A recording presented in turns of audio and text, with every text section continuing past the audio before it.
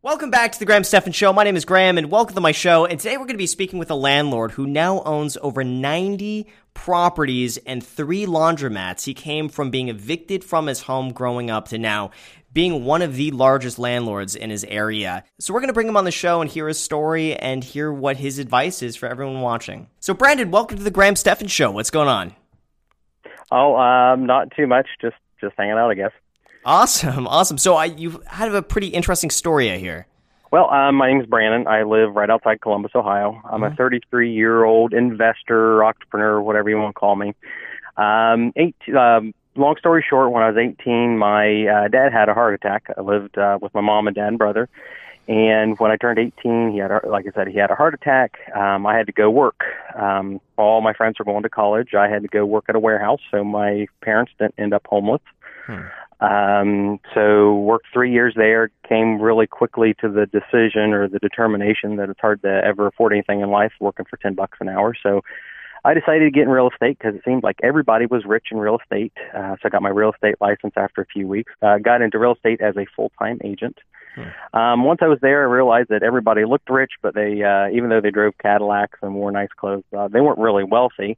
But as time went on, I started dealing with some people that were rich, that had 6 figures, some 7 figures in their bank, and I started sitting down and asking them about their financial history. And the one kind of common theme that I found out between those people was that they all invested in real estate. Agents sell real estate.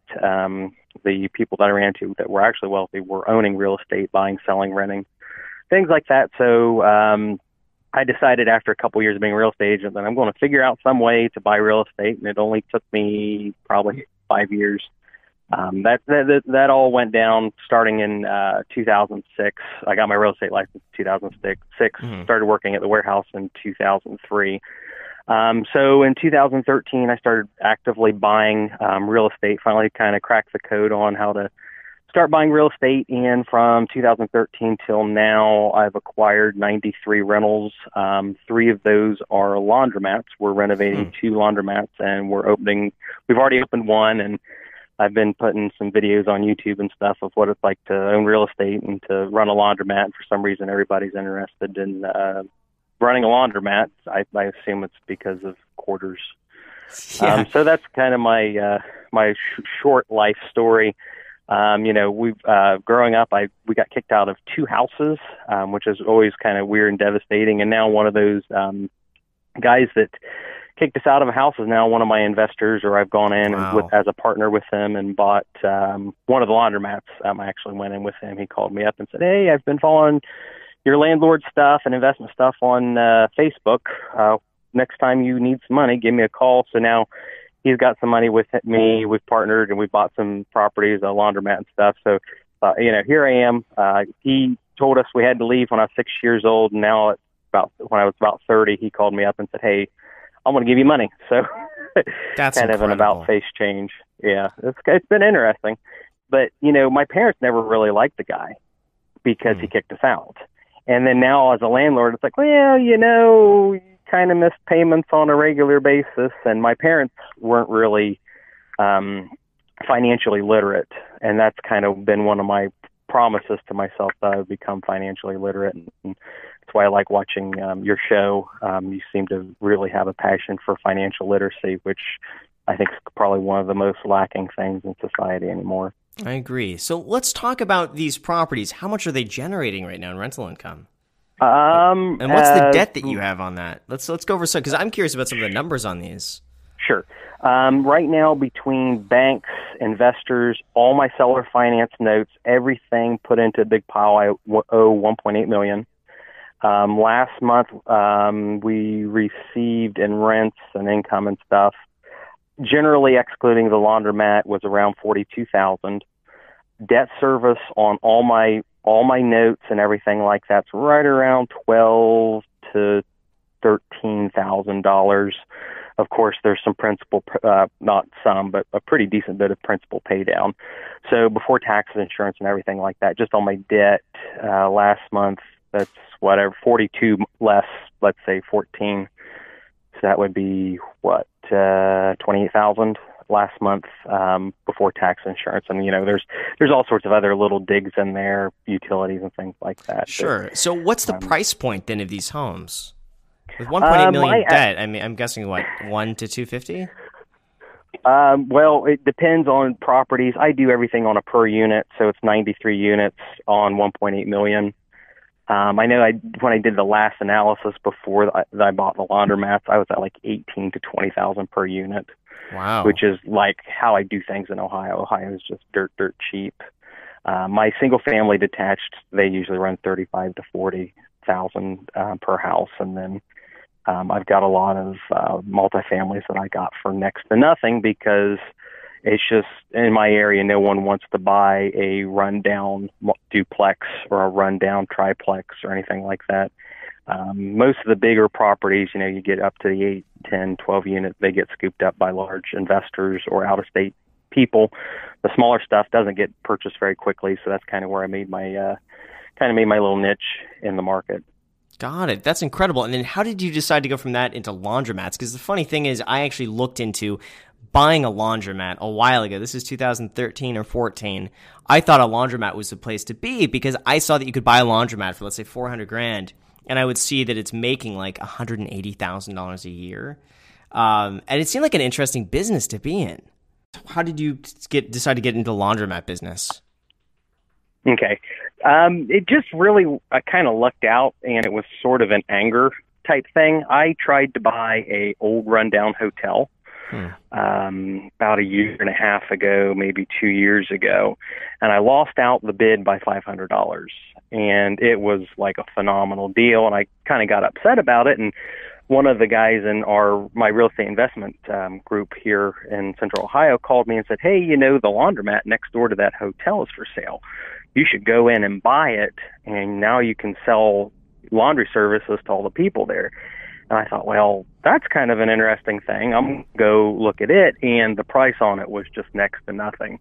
The guy that owned it had to get out. He had closed the door probably 2 years prior. I had some general financial statements, and it was an unattended laundry, meaning you don't have somebody sitting there all day long, either waiting on customers, and some laundry attendants will fold clothes and do stuff like that. So the idea of a business that I could own that didn't require a lot of upfront labor or labor to maintain is really appealing. So long story short, I bought a couple laundromats, and then it kind of just snowballed. Everybody started calling me, asking me to buy their laundromat. Why are they selling the laundromats if it's such a good business? Why did they want to sell? Because there is some maintenance that you have, or there isn't maintenance you have to do. There's management you have to do. And I find that a lot of people are really terrible managers. In one situation, it was a relatively well-off guy. He's pretty wealthy. He went in, bought a laundromat a couple years ago, and he more or less gave the management aspect to his wife. And from what I've gathered, going in and talking to the former workers and former people, the wife that he gave the laundromat to more or less just had no interest in doing anything. It got to the point that she would not even go in and collect the quarters out of the machine. And with laundromats, you have to go in and take your money out. It's, not only is it a revenue thing, it's also a preventative maintenance issue because a mechanism can get jammed full of quarters and your machine stops working.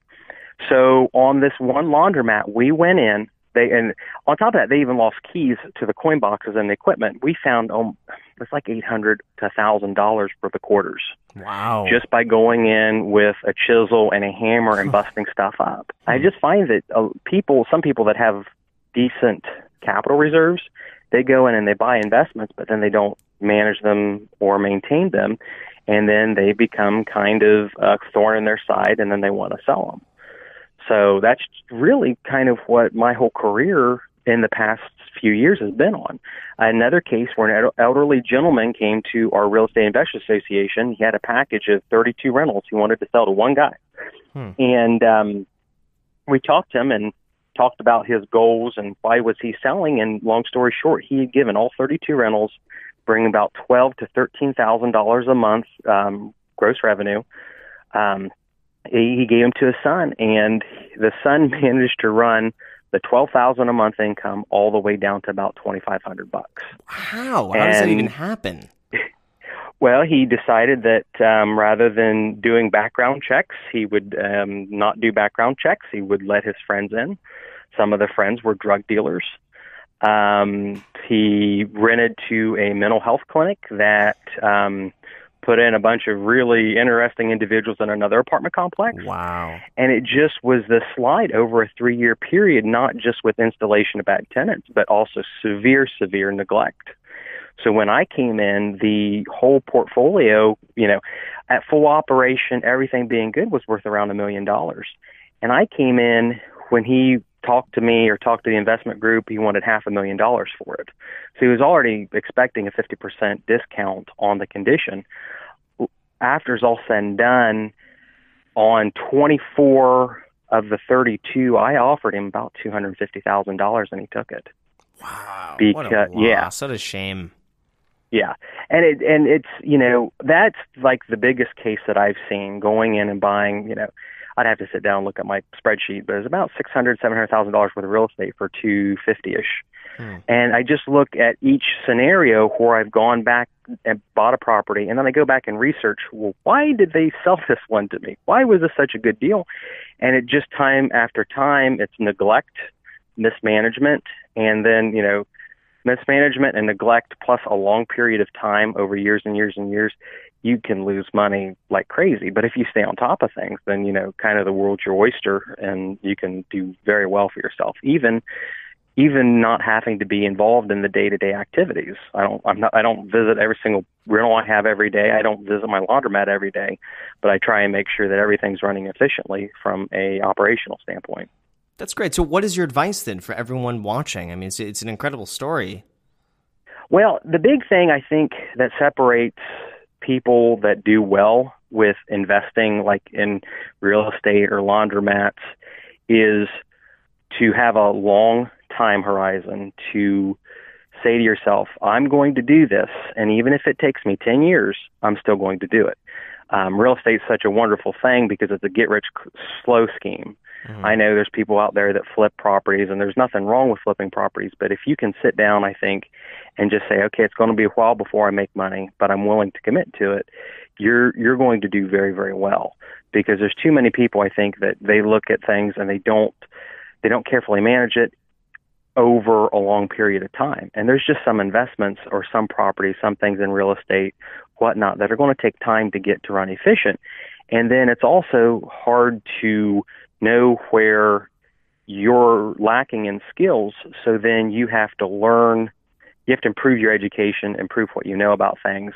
Then that'll help you in the long term too. And that's different, I think, for every person. I totally agree with that. That's very well said. Is there anything else you wanted to mention? Nope, not really. Like I've given you the long pitch about my life and what I do. So that's amazing. Well, thank you so much for doing this. And again, the point of this call is really just to serve as an example for everyone watching about what's possible and what people can do, and some of the stories behind the people that watch these videos and watch YouTube and create their own content and buy real estate. It's just really interesting to hear the backgrounds. Well, awesome, man. Well, thank you so much for the call. I really appreciate it. And thank you so much for sharing your story. All right. Well, thanks for calling. You got it. Thanks, man. Bye. All right. So with that said, you guys, thank you so much for watching. I really appreciate it. As always, if you have not hit the like button, make sure to destroy the like button, destroy the subscribe button, destroy the notification bell. Go and add me on Instagram. I post there pretty much daily, so if you want to be a part of it there, feel free to add me there. Thank you again for watching, and until next time.